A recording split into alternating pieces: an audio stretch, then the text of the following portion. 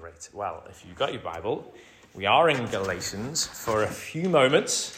So turn there, Galatians chapter 5.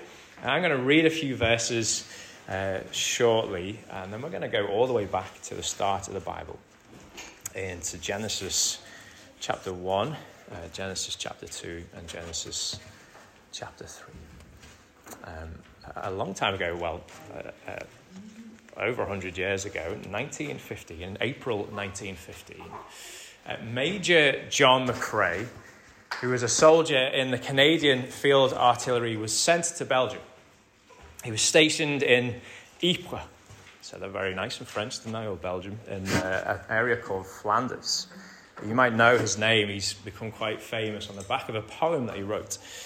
He landed in Flanders with a few thousand other comrades from the artillery division. Only 2 days after arriving, 6,000 of his fellow soldiers had died in combat. And as was custom at that time, in wartime, they quickly buried the dead. They dug graves and placed the comrades into these graves, covered them over with soil. But something interesting began to happen. A few days after these soldiers were buried, these graves began to blossom. Wild flowers sprung up above these dead bodies, and he was inspired to write a poem about Flanders based on what he saw. And what he saw was poppies springing up all over the battlefield. These beautiful, red, vivid, wild flowers. And the poppy became the symbol of remembrance. We'll be wearing it in a few weeks' time in November. The poppy was a symbol that was carried a few years after 1915 as a yearly memorial to remember the dead. But what Major McCrae saw was, in the middle of chaos, in the middle of destruction, in the middle of a battlefield which reeked with death, he saw beauty. Beautiful red flowers popping everywhere. Beauty growing in the middle of darkness. That's what he saw.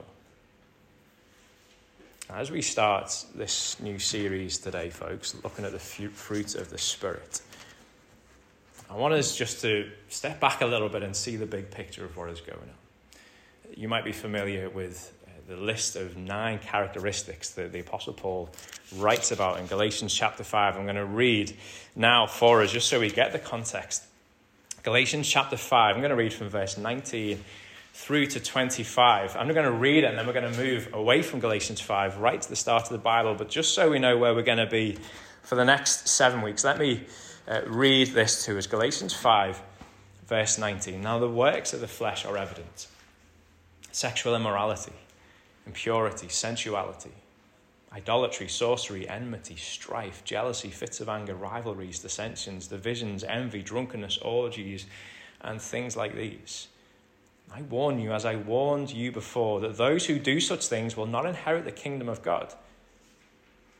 But the fruit of the Spirit is love, joy, peace, patience, kindness, goodness, faithfulness, gentleness, self-control. Against such things there is no law.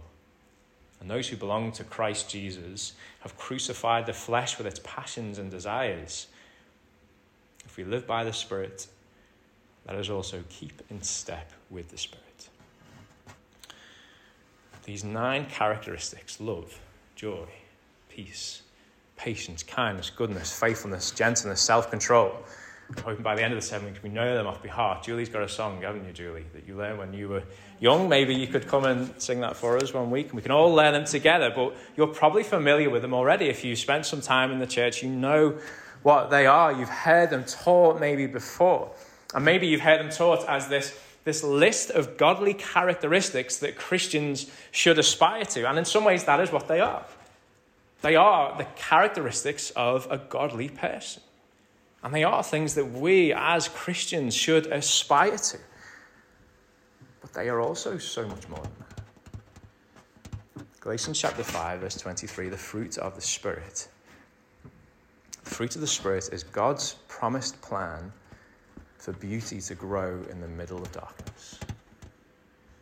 It's like that scene of poppies bursting forth in a scene of destruction and death and darkness. The fruit of the Spirit is God's promised plan for beauty to grow up, to spring up, to break forth in the midst of destruction and darkness. God has planted his people. God has planted Liberty Church or Redeemer Church. He has planted us where we are to grow with such a beauty that stands out against a dark and chaotic backdrop. That is what living out the fruit of the Spirit will do, folks. When we live out these characteristics, it isn't just a tick list where we say, yeah, I'm good at love, I'm good at joy, I struggle in that area. No, this is God's eternal purpose to bring light into the darkness. Because ultimately, who is that? That's not you. That's not me. That is Jesus. And what God wants more than anything else is for his Son to be known. It's for the character of his Son, the person of his Son to be known in our homes, in our marriages, with our children, in our cities, in our workplaces. And how will he be known? Through his people, as they reflect who he is. We're going to hear this phrase over and over the next few weeks. These are the characteristics of a godly life. And God has called us to live them out, but not, folks, so we can be good people, so that we would shine like lights against the backdrop of darkness. Now, if you're a Christian here this afternoon, that should fill you with hope. Because I know a lot of us have had rubbish weeks. And we probably come in here this afternoon maybe feeling weary, maybe feeling battered, maybe doubting our salvation, maybe thinking, I'm no good. Like, what would God want to do with me? Well, he has given you the most glorious purpose that you can ever think of.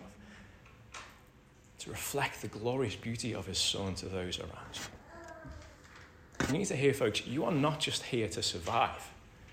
Like we sung it then, we long for the day, right, when Jesus will welcome us home. And we even pray that he would bring us home, but he hasn't yet. We are still here.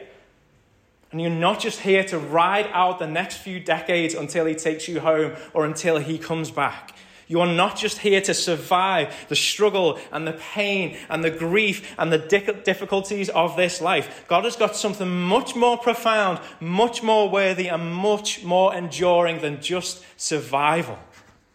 He has planted you here to grow such a beautiful fruit that it will transform the broken and dark places of this city and the broken and dark souls in our city.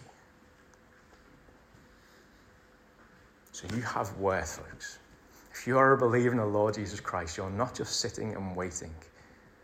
You have a glorious purpose ahead of you. So over the next 7 weeks, we're going to look at the fruit of the Spirit. But here's not what we're going to do. Because if you count them, there's 9. And I said we've got 7 weeks. So already you should be thinking, oh, he's not going to go where we think he's going. We're not going to do a week on love, a week on joy, a week on peace, a week on patience. We will spend a few weeks looking at them in a few groups. But actually what we're going to do is zoom out. We're going to zoom out and look at how the fruit of the Spirit fit into God's grand story, his great story of redemption. Because we could easily just say, oh, well, here's a few things the Apostle Paul writes to, and he wants the church in Galatia to do these things. If that is all we do, then we miss the big picture. And what I hope we're going to see, particularly over the next 3 weeks, is how the fruit of the Spirit is a thread that is woven all the way through Scripture. And as we live these things out, we are fulfilling promises that were given to God's people centuries ago, things that they would have longed for. Fruit of the Spirit, folks, is much bigger than just one verse. It is a central part of God's grand story. So that's all we're doing in Galatians 5 this afternoon. If you can turn with me now right to the beginning.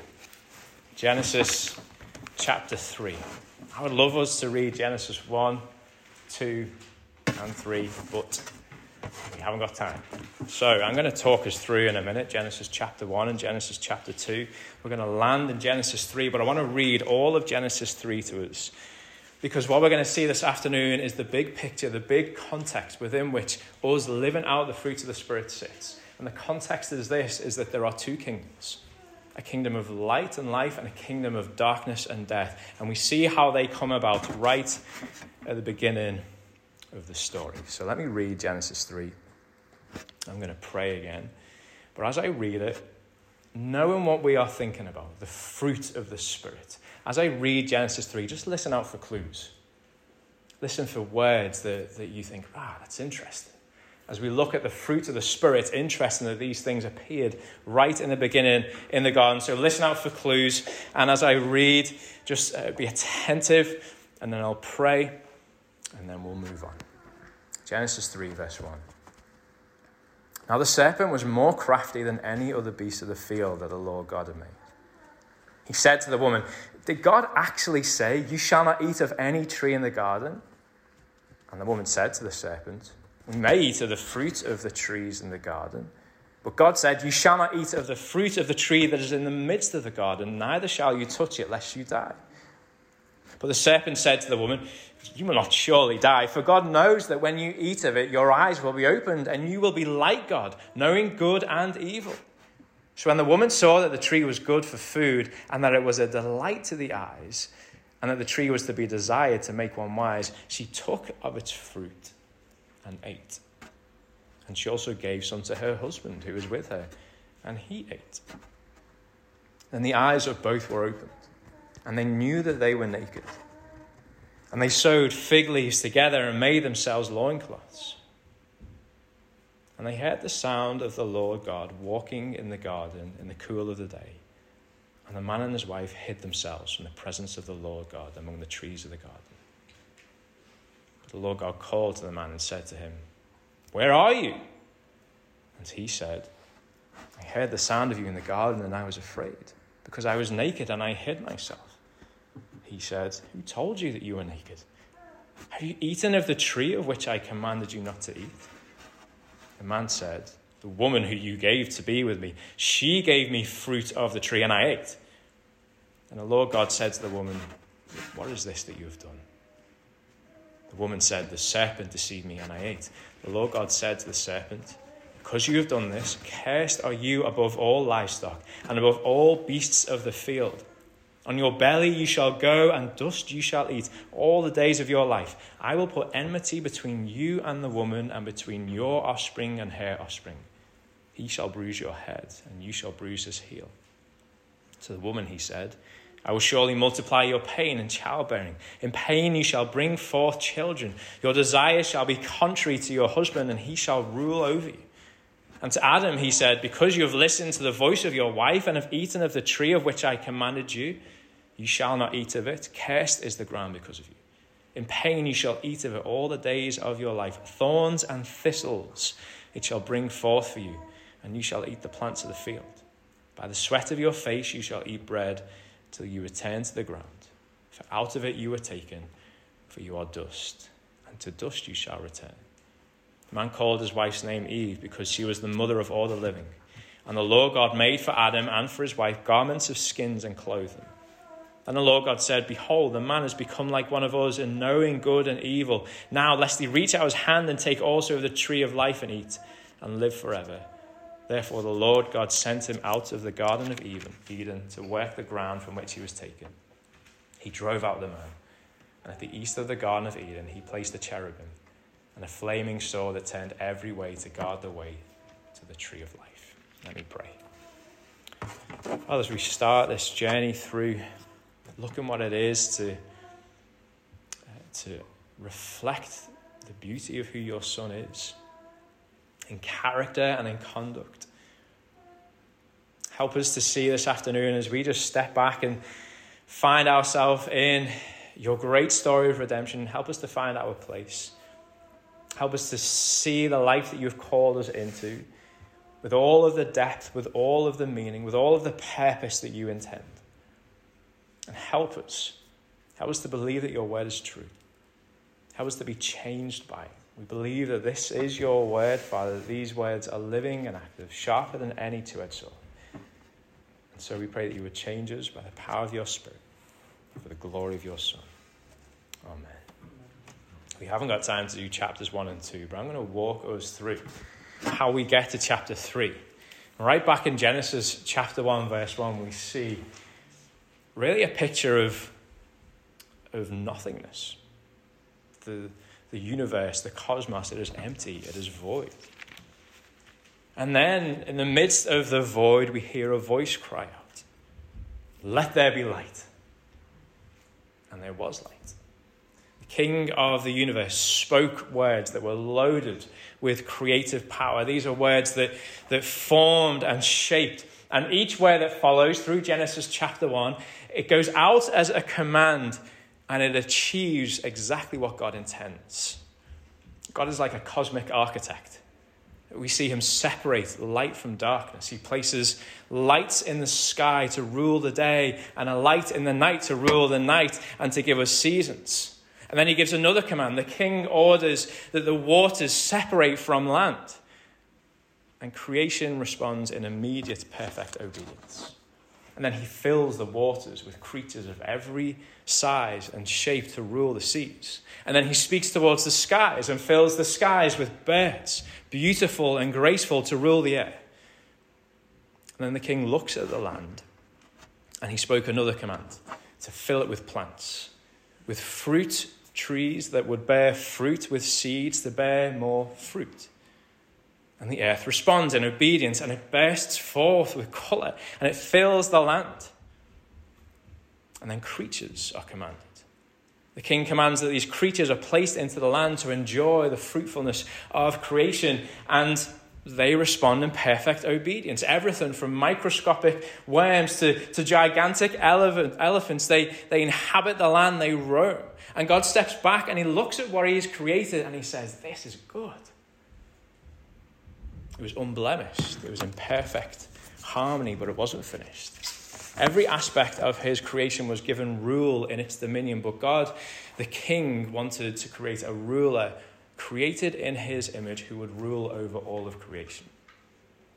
And so he created man, male and female, created in his perfect image, created as what we call a viceroy. You heard that phrase before? Is that a Lord of the Rings thing? Star Wars thing. There we go. There's one for you Star Wars fans. A viceroy is a representative of a king. And so God places humanity, he places Adam into his creation as viceroy, as his representative. And the king covenants with his viceroy. He says this: "Be fruitful and multiply, and fill the earth and subdue it, and have dominion over the fish of the sea and over the birds of the heavens and over every living thing that moves on the earth." The command was for his viceroy to spread the beauty over all of the earth, not just to keep it in Eden, but the plan was for it to spill out of Eden all the way across the earth, for God's beautiful, glorious image to keep spreading and keep multiplying and keep filling. And listen to those words again. Be fruitful. Be fruitful, he says to Adam. Be fruitful. And after he creates Adam and places him in his creation, the king steps back and he says, this is very good. And then he rested. The viceroy to the king was given the name Adam, and his wife was given the name Eve, and they worked and they rested. And they enjoyed the bounty of creation in the presence of the king who would come and visit them and walk with them. But not long into his reign, one day the viceroy notices a creature come into the garden. And this creature was different. We just read in Genesis 3, he wasn't like the other creatures, he was crafty. If someone describes you as crafty, it's not a compliment. He was crafty.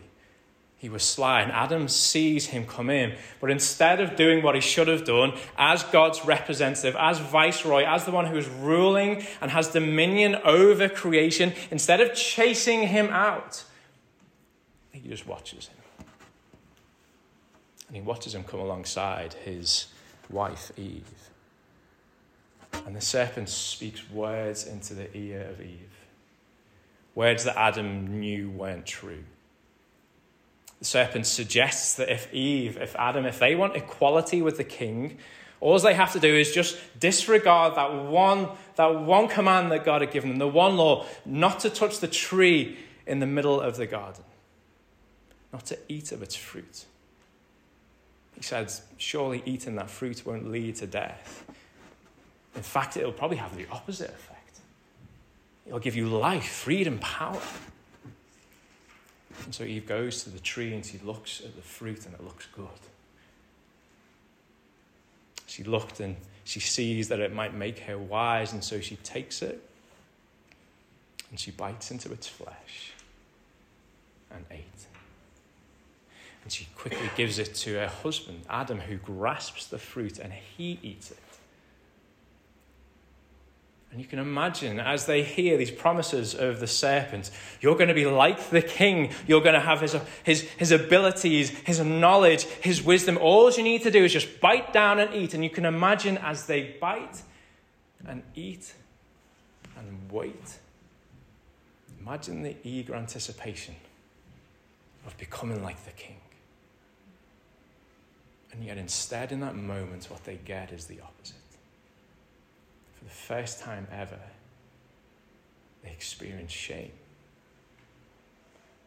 They look at each other and they see, and they notice for the first time that, Adam, you're naked. Eve, you're naked, and they're embarrassed. They're covered in shame, and so they run and hide. They hear the king coming. He's coming on one of his visits, walking through the garden, looking for his viceroy. And he calls out, "Where are you?" And there's no answer. Adam and his wife are hiding, but the king finds them. Seeing what they've done, he lays out the verdict that they knew was justly theirs. They had broken the covenant. And so God rightly and justly cursed them. The man was cursed to work the ground, but instead of it giving up a bounty of fruit, it was going to work against him. He'd be fighting against thorns and thistles. The woman was cursed with pain and childbirth, and the serpent was condemned to crawl in the dust of the earth. Now at this point, the king had every right to blot them out, to remove them, and to do away with them, but instead he shows mercy. He promises to send another, one who will be faithful, one who would be obedient, one who would crush the head of the serpent. But right now, the viceroy has fallen, and he loses his home in the garden. And the kingdom that he ruled over falls into the hands of the serpent. And this serpent, Satan, ruled as a prince of darkness. Like we read in Galatians chapter 1 at the start, he was a prince of darkness ruling over an evil age because of Adam's rebellion. And every child that came after Adam followed in his footsteps, contended as he contended. Thorns and thistles grew on the ground, and thorns and thistles grew in the heart of every one of Adam's offspring. For generations, every generation longed for this promised king. The faithful, obedient king that was coming. They longed for him. They waited for him. But instead, this wicked and evil ruler remained on the throne. But then he came. Jesus, God in the flesh, stepped into the darkness of an evil age to redeem a people for himself. And as he came to cast out the evil ruler and establish his Father's kingdom on earth. And it's interesting, as you read in the Gospels, just like he did with Adam, the serpent comes alongside Jesus and tempts him. Whispers half-truths into his ear. Tells him that he can promise him kingship just like God. But Jesus resists. He was obedient to his Father. Unlike Adam, who so quickly grasped at the fruit in hope of equality with God, instead Jesus, this is what it says in Philippians, though he was in the form of God, did not count equality with God a thing to be grasped. Rather, he emptied himself and took the form of a servant. He humbled himself by becoming obedient to the point of death on a cross. And because of the obedience of this promised king, the Father exalts him to a name that is above every other name, King of kings and Lord of lords. Jesus comes like a second Adam, but he is a better Adam. And he comes to complete the work that Adam couldn't complete, to fill all the earth with fruitful image bearers of God. And that is what he is doing. And that is what he continues to do.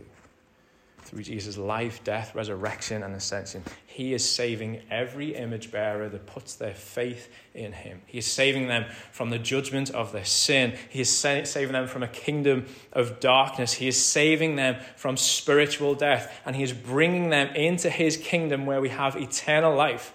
Jesus is doing that now. He's doing it all over the world. He is saving his people. But he isn't just saving them, he's filling them with his Holy Spirit. King Jesus fills his people with the renewing Spirit of God, who creates in us his holy fruit. His fruit of love, joy, peace, patience, kindness, goodness, faithfulness, gentleness, and self-control. And this fruit, remember right at the start in Galatians 5, we looked at what it is to lust after the flesh, to chase after the desires of the flesh. The fruit of the Spirit are the complete opposite to those things. They are the complete opposite to the fruit of the thistles and thorns that are in the hearts of those who belong to the kingdom of darkness. And so different are they, that when we bear this fruit, it shines bright in a backdrop of darkness.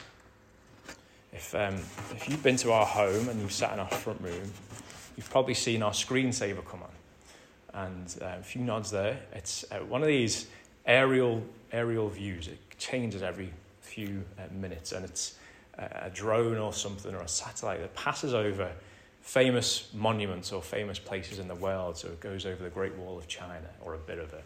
It goes over the City of London. It goes over, Paris. And it's just a wonderful perspective that you get to see from the sky. One of my favourite videos on that screensaver, I'd be quite happy just to do away with Netflix, by the way, and just watch that screensaver. It's brilliant. One of my favourite ones is when it must be a satellite passes over at night, and you just see darkness as it passes over the ocean. Maybe the odd little glimmer of light as it passes over a ship. But then as it approaches a continent, you start to see these flickers and these glimmers of light. And then as it passes over the continent at night, you can make out the shape of the country. There's the UK there, there's Liverpool there, and there's patches of darkness across the country in the rural parts. But in the cities, you see light bursting forth.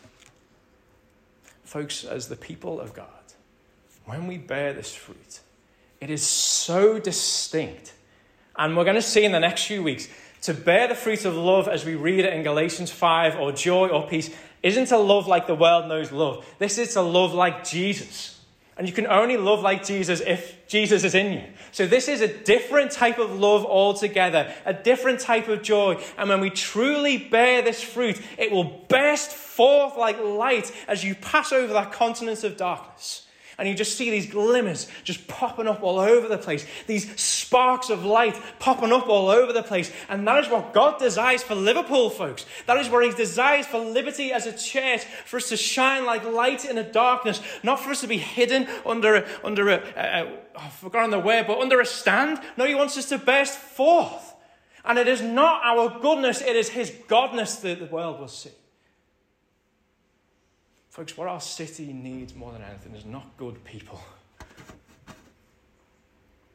It's not for Liberty Church to become gooder people. It is for us to become more godly.